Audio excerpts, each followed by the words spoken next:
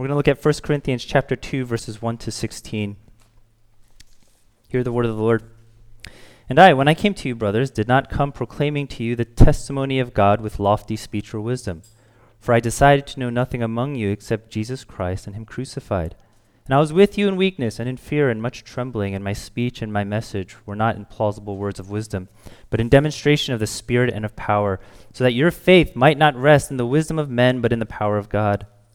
Yet among the mature we do impart wisdom, although it is not a wisdom of this age or of the rulers of this age, who are doomed to pass away. But we impart a secret and hidden wisdom of God, which God decreed before the ages of our glory. None of the rulers of this age understood this, for if they had, they would not have crucified the Lord of glory. But as it is written, what no eye has seen, nor ear heard, nor the heart of man imagined, what God has prepared for those who love him. These things God has revealed to us through the Spirit. For the Spirit searches everything, even the depths of God. For who knows a person's thoughts except the spirit of that person which is in him? So also no one comprehends the thoughts of God except the Spirit of God.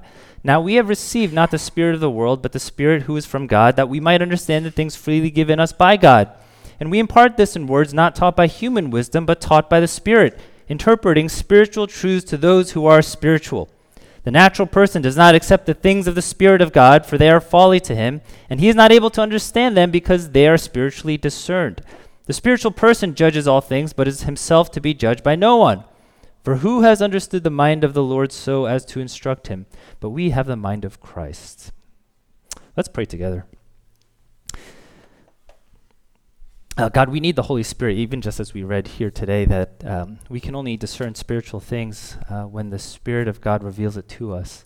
And we pray in this time as we sit under the preaching of your word, as we hear from you, that the Holy Spirit would be alive and illumine the truth of the Scripture that we so dearly want to treasure in our hearts, but perhaps also illumine some things that are going on in our own hearts, and that we might be able to connect the power of your living word to our hearts, to our lives, to our circumstances, that we might come to know you and know your power. In Christ's name we pray. Amen. So I started preaching on this passage last week, and I'm trying to do things a little bit differently and be a little bit looser in this series. I think I'm typically a person who loves order, loves routine, doesn't like to diverge from those kind of things. And, I like being comfortable. I like being prepared. So this is a series that I sense that what we need most is to know the Holy Spirit, the person of the Holy Spirit, the power of the Holy Spirit. And usually I like to prepare a sermon series way in advance, but this one I'm just going to kind of go week by week. And I didn't know I was going to preach on this twice, but last week we started looking at this passage, and I realized we only looked at like the first 5 verses, and we didn't really look at the meat of the passage in terms of what it says about the Holy Spirit. So what I want to do is I want to kind of focus on the second half of this passage and understand what Paul is saying in terms of who the Holy Spirit is, and especially how it relates to us and how we're able to discern the wisdom of God, the hidden and secret wisdom of God. Now, I don't know when it was, but I think maybe it was this past year or last year. Some of you know who Pastor John is, who planted this church, and some of us were actually at his apartment yesterday, and he hosts all these dinners and invites all these people and brings people from all over the city together. And one of these dinners that we had, he invited this married couple to come, and I think they're members of Redeemer. And their kids go to Geneva, which is the school that Pastor John works at. And has anybody ever heard of this kids show called Mother Goose Club?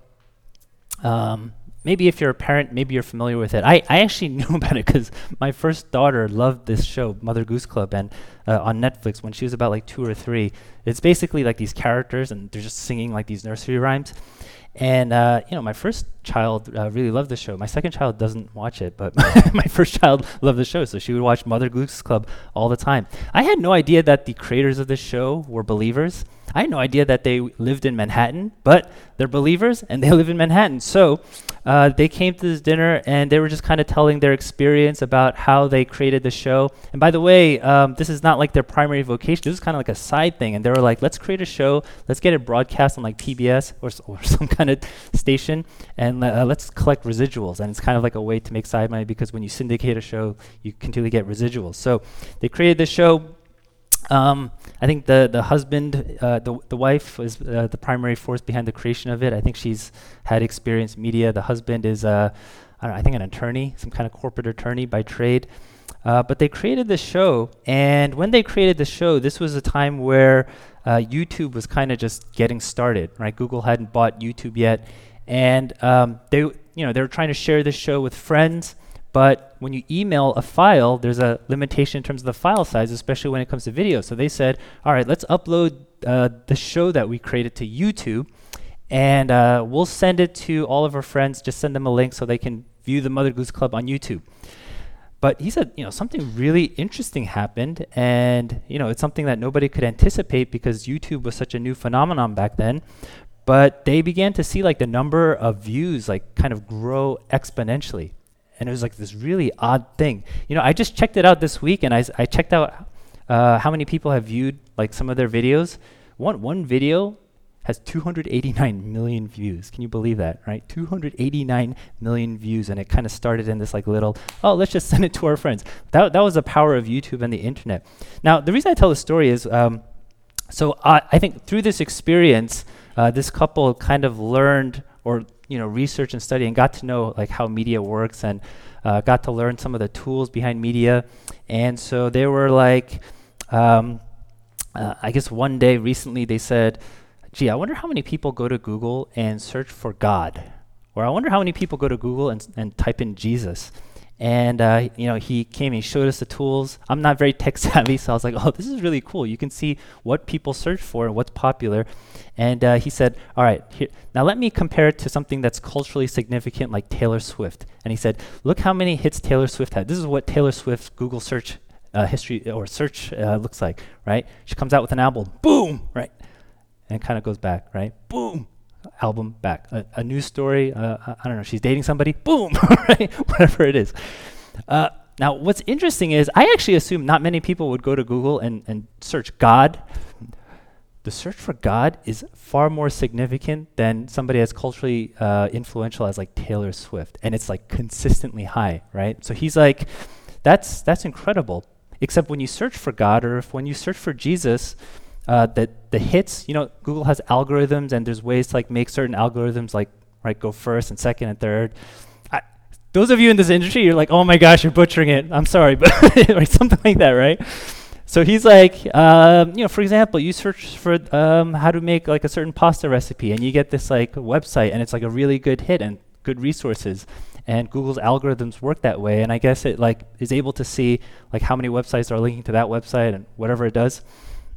But when you search for God or when you search for Jesus, he's like, not very like high quality good hits or websites come up. So he's like, I think that's a ministry opportunity. If so many people are trying to search for some like spiritual meaning and searching for God and searching for Jesus, and they're not really getting good stuff based on the algorithms. So maybe this is like an opportunity to use the digital world as a way to reach out to people.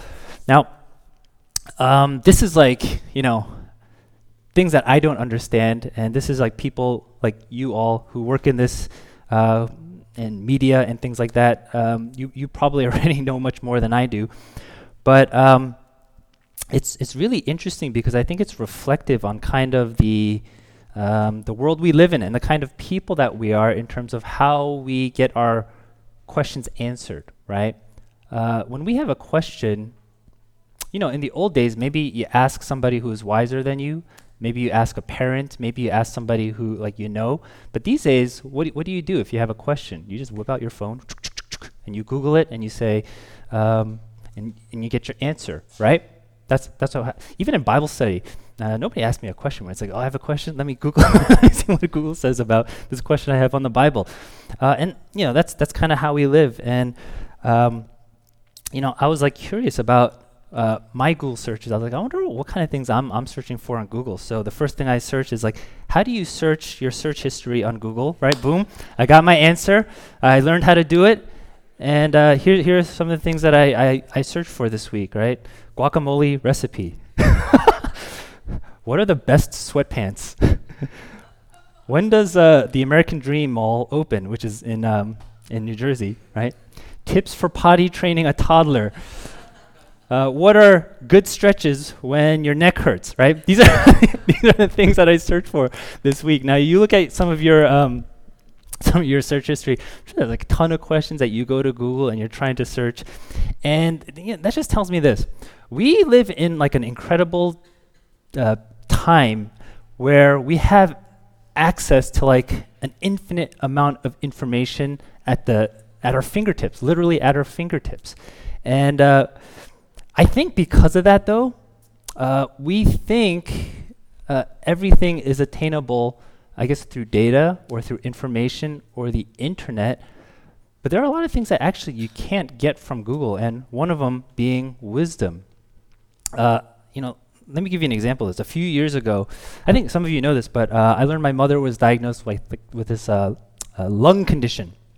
And the way my dad told me, right, he wrote down this lung condition, and he slides it across the paper, and he goes, look that up on the internet, right? So I take this paper, I look it up, and boom, all these hits, and I'm reading it, and I'm like, this sounds pretty serious. It's like life expectancy, like 2 years. I'm like, oh my gosh, my mom's gonna die in like 2 years, right? That's what I thought. But then, we go to a doctor, and a doctor who's had experience with this kind of thing, a doctor who can, it's not flattened just to data, a doctor who can like see, I don't know, all the CAT scan or MRI, whatever it is. And the doctor's like, well, yeah, it could potentially be serious, but I think in your mom's case, I think she'll be okay as long as it doesn't progress, right?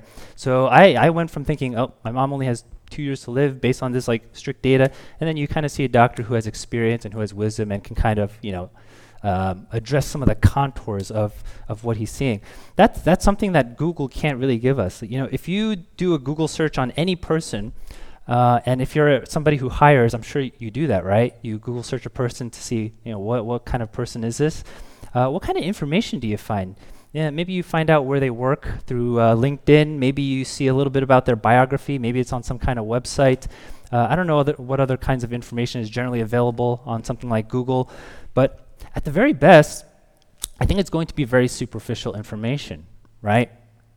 If we did a Google search on any of you, does that mean just because you have that information, you really know the thoughts of a person? You really know that person? You really know the desires of that person? I would probably guess no. You don't really know, because having a lot of data and having a lot of information is not the same thing as knowing a person. So how much more then, when it comes to knowing who God is, how much more so is it we just can't Google search God and get that information, right? It's not just about acquiring data. It's not just about acquiring information, but there is actually something else that is needed in order to know who God is and to comprehend the thoughts of God. Now, look at this passage with me. As I mentioned last week, the Corinthians, they're very similar to New Yorkers in many ways, because they prize things like influence, and they prize things like status. They prize things like education in the form of this wisdom, and therefore they believed, here's a way you achieve influence and status in society, primarily through education, which came through these teachers, philosophers called sophists.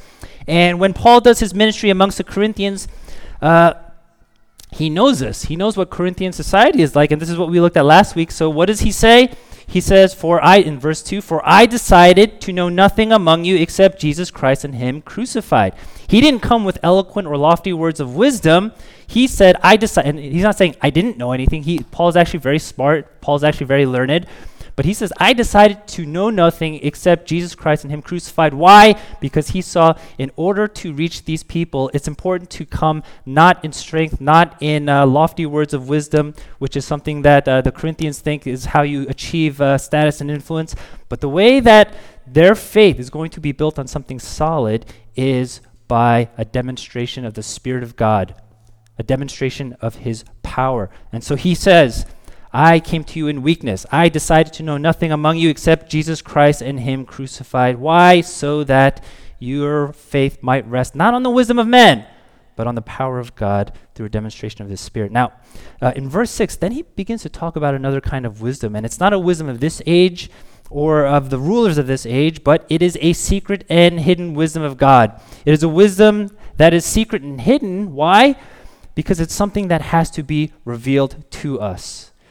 Now, what is the wisdom of God in this context? I don't think he's talking about the same kind of wisdom necessarily as like we might think about Proverbs as right application to life. I actually think here he is talking about the gospel message. He's talking about a wisdom that is shaped by the cross. He is talking about the plan of God to redeem the world that has been polluted by sin. And what does that plan entail? It entails Jesus, God himself, second person of the Trinity, condescending to our level, taking on humanity, only to die upon a cross like a criminal in great shame and in great defeat. And who would think that that kind of plan, that this foolish plan is a plan that would not only reveal the wisdom of God, but also that through this cross, Satan would be defeated. Through this cross, sin and death would be defeated.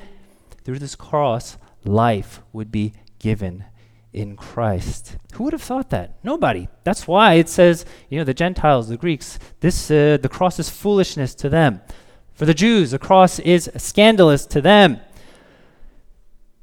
It's not something that would comport with the wisdom of man, how you would think it would be done. Boasting in weakness is foolish. Embracing vulnerability is foolish. Serving and washing somebody's feet, foolish. Seeking the interests of others over your own, foolish. Outdoing one another in honor, foolish. Giving to the point of radical generosity where you give of yourself so much that it hurts, even give out of your own poverty to others, foolish. See, but that's not the wisdom of God. This is the way the way of the cross works, and that's foolishness to the world. And see, that's what Paul is trying to get across. The wisdom of the world and the wisdom of God are completely different. And what you think is wise, God redefines it, and he redefines it through the cross. You see in verse 11, Paul says this. He says, "No one comprehends the thoughts of God except the Spirit of God." And what that means is the only way you can understand who God is, the only way you can even comprehend his thoughts is by way of the Holy Spirit. God has to reveal it to us. We don't come to know God like from bottom up as if we can do a search, we can do all this research. We don't come to God by way of argument and debate and say, oh, this is how somebody knows God. At the end of the day, true knowledge of God comes top down. And the Spirit of God has to reveal it to us because it's only the Spirit of God who can discern the thoughts of God. It's only the Spirit of God who can comprehend God. It's only the Spirit of God who can teach us these things.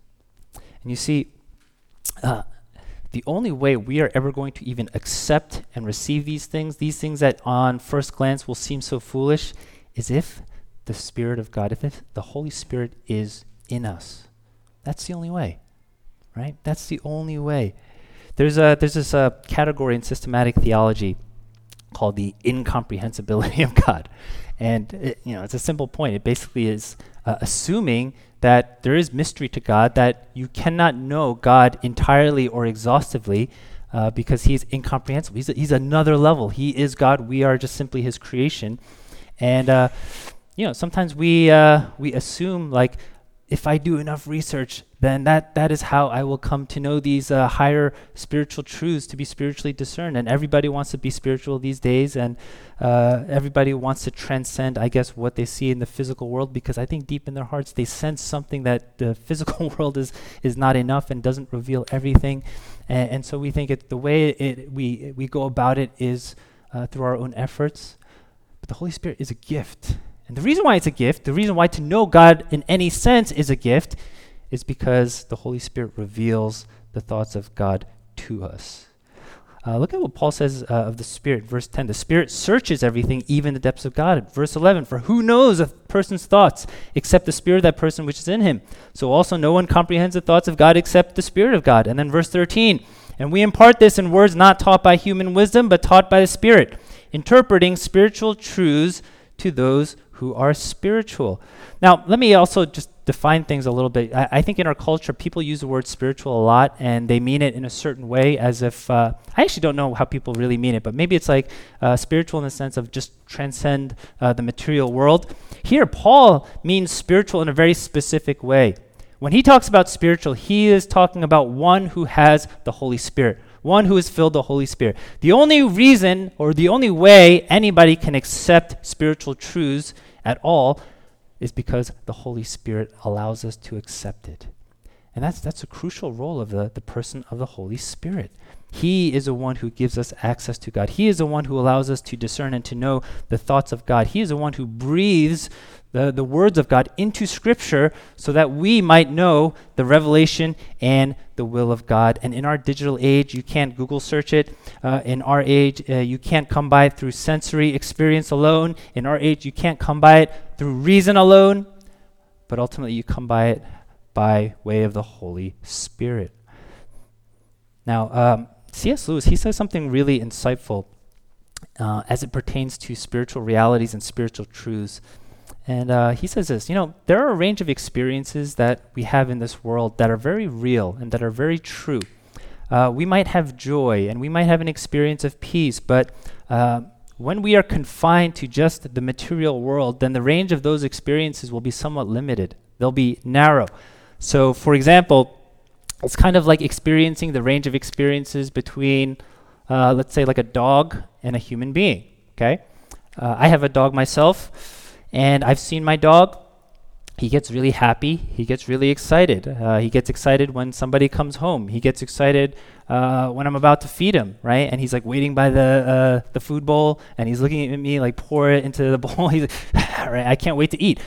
He experiences excitement. And I would say, as a dog, those are real experiences.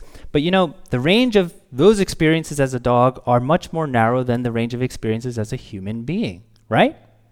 As a human, the range is a little bit bigger, and let's say if we stick with food, the level of excitement a person may have at the prospect, not just of eating in general, but let's say you got to eat at one of those really poshy, expensive restaurants where it's almost impossible to get a reservation, and boom, you are able to get a reservation, and you get to have this experience of the meal and experience of the food, and your range of experience in terms of maybe excitement at that prospect is much wider than that of a dog, right? Well, here's what C.S. Lewis says. He says this: God is a higher form. He's qualitatively different and of a higher form than human beings. And that's part of the reason why we cannot comprehend him apart from the Holy Spirit. But C.S. Lewis would say this: in the same way that humans have a wider range of experiences than dogs, God himself has a wider range of experiences than humans. People can have true experiences of joy and peace that are confined to the material world, and there's nothing wrong, there's nothing inauthentic about those experiences. Those experiences can be good, but they just won't be the same range of experiences that we can experience in the Holy Spirit. Why? Because if God is a higher form and he gives us this gift of the Holy Spirit so that we might have a wider range of these experiences of joy and peace through our union with Christ, that's why somebody like the Apostle Paul can say things like this. He says he can be crushed, perplexed, persecuted, struck down, and yet he can still write about joy and have a wide experience array of joy because of life in the Spirit. That's why he can say something like this: even though I'm in prison, I have a peace, and this peace, it transcends all understanding. Why? Because it is given to him by way of the Spirit. You see, in the Spirit, the range of these experiences are actually limitless. Why? Because God is infinite, and these experiences in God are itself limitless. Now that's what C.S. Lewis says. Let's get back to the Apostle Paul. I want you to look in verse 15, and what Paul says is this: the spiritual person judges all things, but is himself to be judged by no one. And maybe you read that and you go, what does that mean? That sounds a little bit arrogant. Is it saying like the spiritual person can judge everybody else, but that spiritual person is perfect and can be judged by no one? And I don't think that's exactly what Paul is getting at here. I think he's talking about being able to discern spiritual truths, okay? So let me ask you a hypothetical question. If you wanted to discern a spiritual truth, if you wanted to discern what goodness is, if you wanted to discern what is right, what is the ideal way to do that? And it would probably be, well, let me ask somebody who has more knowledge than me, right? Let me ask somebody who has more life experience than me. what if you can ask someone who had an infinite knowledge and infinite level of life experience to tell you what is true, good, and wise? That's what Paul is saying here. Because of the Holy Spirit and because the Holy Spirit illuminates these things to us and reveals it to us, those who are filled with the Spirit have essentially the perspective of God through His Word and by way of the Spirit, and we are now able to understand and discern and accept and receive spiritual truths that people who do not have the Holy Spirit cannot receive, accept, and discern.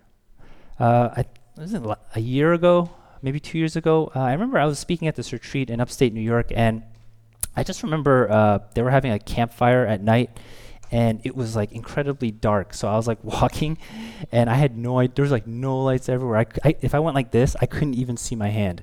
And it's a little bit unique to the urban experience where we're just surrounded by lights, and the streets have lights, and all these kind of things. And I was walking. I had like my bag and my notebook, and my pen dropped, and I'm like, oh, where'd my pen go? So I take out my phone and I shine a flashlight, and I'm looking for my pen. And I think understanding of the world apart from the Holy Spirit is probably like that. You shine a light, and that light is shining maybe on one spot. And so that knowledge and that understanding you have is very real and very true, right? I think people who are not believers, they have true knowledge of things. They can discern things that even God would discern. But I think what Paul is saying is this: what the Holy Spirit does is he takes that light, and the sun rises, and he illumines all things, okay? Now, what that doesn't mean is, therefore, just because you have the Holy Spirit, you become an expert in everything. All right, you don't become an expert in, what kind of grass is this, or what kind of plant is this, or what's the soil composition of this. It's not saying that you become an expert in all things, but now you have this greater picture. God has illumined this greater picture, and now you can put everything in context of this greater picture.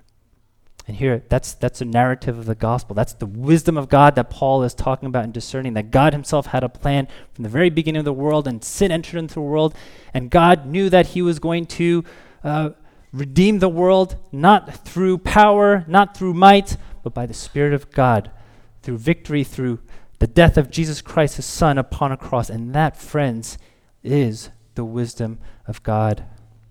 So what's the bigger picture for us? There is a material reality. Yeah, there is life circumstance. There are things that you go through at work. There are all those things. But by way of the Holy Spirit, the whole plan of salvation, God's entire plan, the spiritual realities are accessible to you, have been revealed to you. There's not just material reality, but there is also spiritual reality. There's not only a kingdom of this world, but there is a kingdom of heaven. There's not only physical enemies, but there are spiritual enemies. There is not only physical power, but there is spiritual power. These are things that the Holy Spirit shows us as being part of a greater reality. And most importantly, there is spiritual wisdom found in the crucified Christ, and it's not a wisdom of this world, but it is the wisdom of God. And the only way that we're going to be able to accept this wisdom is simply this: God's given us the gift of the Holy Spirit to be able to discern spiritual truths. Let me just end with one other thing. Yesterday, some of you know missionary Brian. Some of you don't know him. If you don't know him, that's okay. But he was in the area, and I kid you not, I could never have even imagined what happened yesterday. In that we basically were like in a prayer meeting with an Eastern Orthodox monk from Greece. Just think about that, right? You have these evangelical Christians from all over cities sitting with like this Eastern Orthodox monk from Greece, and trying to talk about ministry and things like that. And one of the things that came up is one of the dangers of churches in America, and maybe even in New York, when we prize the wisdom of the world, and that we apply that to how ministry should be done and how churches should be done. And one of the dangers is maybe you kind of take this the way to grow a church is through efficiency. The way to grow a church is through branding. the way to reach people, right? And you kind of adopt all these corporate principles and business practices. And by the way, I'm not completely against that. I know there's a practical aspect in terms of running an institution. But I think as we were praying yesterday, I think people felt convicted. One of the things that brought in was like a spirit of competition, right? And looking at people as like a market share, and can I reach out to this market? Right, my church, my ministry is like this turf, and that destroys wisdom. And then even pastors and even myself, you kind of look at these people who have built these great churches and who are so gifted and so talented, and you're kind of like, I need to be more like that person, right? I need to model myself after this person. Our church has to model ourselves after this church, and they've experienced success. I think part of the wisdom of God and a conviction that I had yesterday is I think we have to embrace weakness. And I think in embracing weakness, I think that's what actually leads to unity. I kind of see it in New York already because, aside from like the big churches that are, like the Redeemers and Hillsongs and all those big churches, I think the majority of people who are like doing ministry in the city, at least pastors, are probably having a hard time and struggling, and they feel like weak and they feel broken. But they're also the ones who are have less to lose, so to speak, and most to give, and they're the ones who are most open to pursuing unity. And there's something happens when you feel weak and broken, and you kind of just want to, huddle around the fire together and gain strength. I think God's going to build unity actually through that, and that's such a weird way. Otherwise, how do you do it? Well, the way of the world, you exercise your power, you exercise your status, you exercise your influence, you conquer, you dominate, you buy people out, you overtake. But what Paul is saying here, right, we got to embrace weakness. And like I said last week, the beauty of being able to embrace weakness, you don't have to do anything because we are weak. You just got to accept it and lean upon the power of the Holy Spirit in your life. This is the wisdom of God. This is a life that is shaped by a perspective of the cross. And if you get this, right, it's not because you are educated. It's not because you're super smart. If you get this, if you really get this, it's by grace. It's because God revealed it to you in the Holy Spirit. And we want to praise him for that. Let's pray together.